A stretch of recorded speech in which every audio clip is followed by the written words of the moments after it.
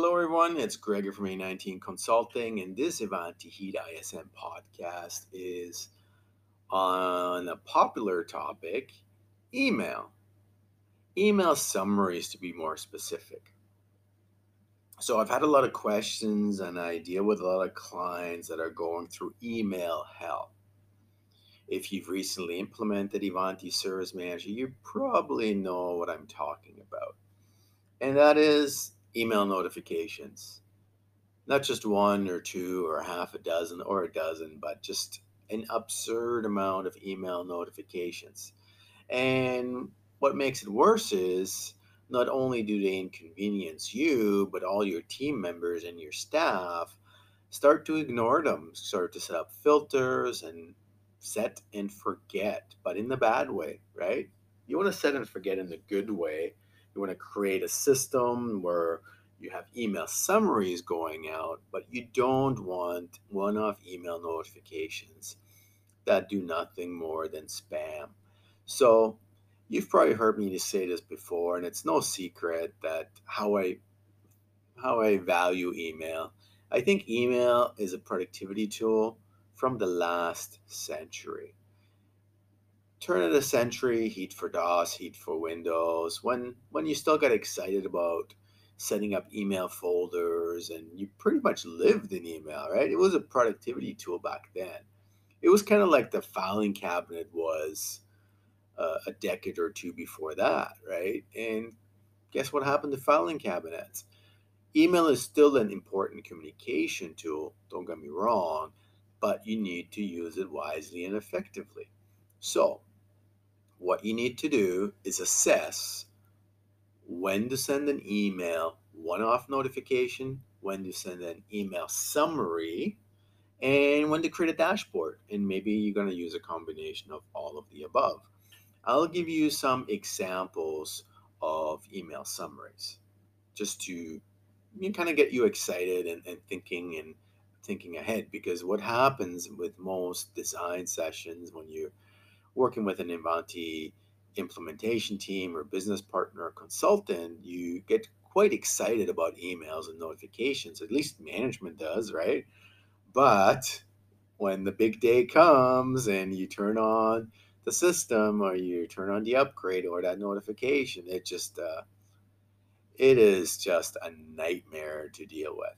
So, a better way to deal with notifications is to figure out which ones should be one off. Like, for example, a priority one incident. Oh, that's a one off email notification. Absolutely. That's something we want to announce to the subject matter experts, right? And management. Priority two, more than likely. Priority three, probably not. Four and five, forget about it. You don't want to have an email for every single incident, right?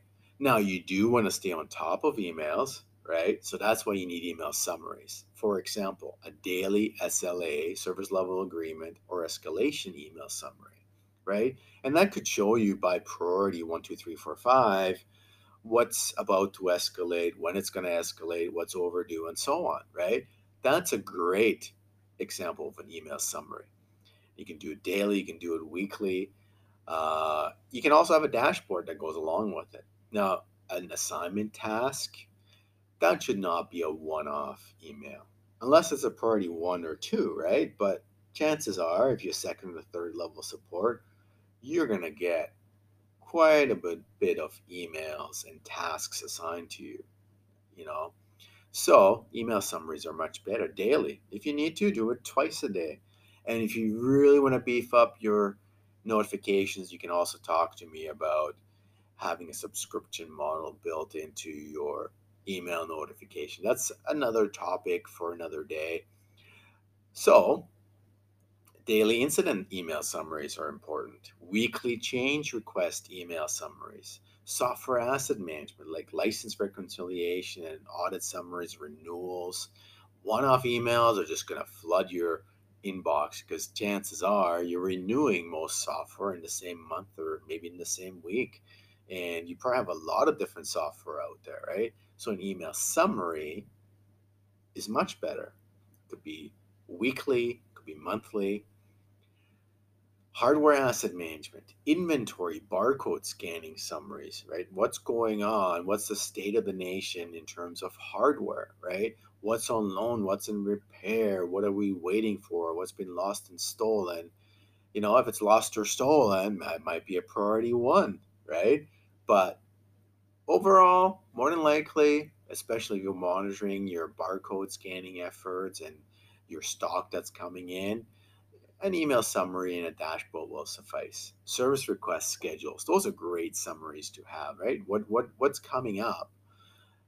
Similar to a change request schedule, right? Knowledge base activity. Now that's a great summary. I see too many implementations wanting to enable email emails for reminders when a knowledge base article is about to expire or 1 year old. That's horrible because chances are you're creating all those knowledge articles in the same week or same month, right?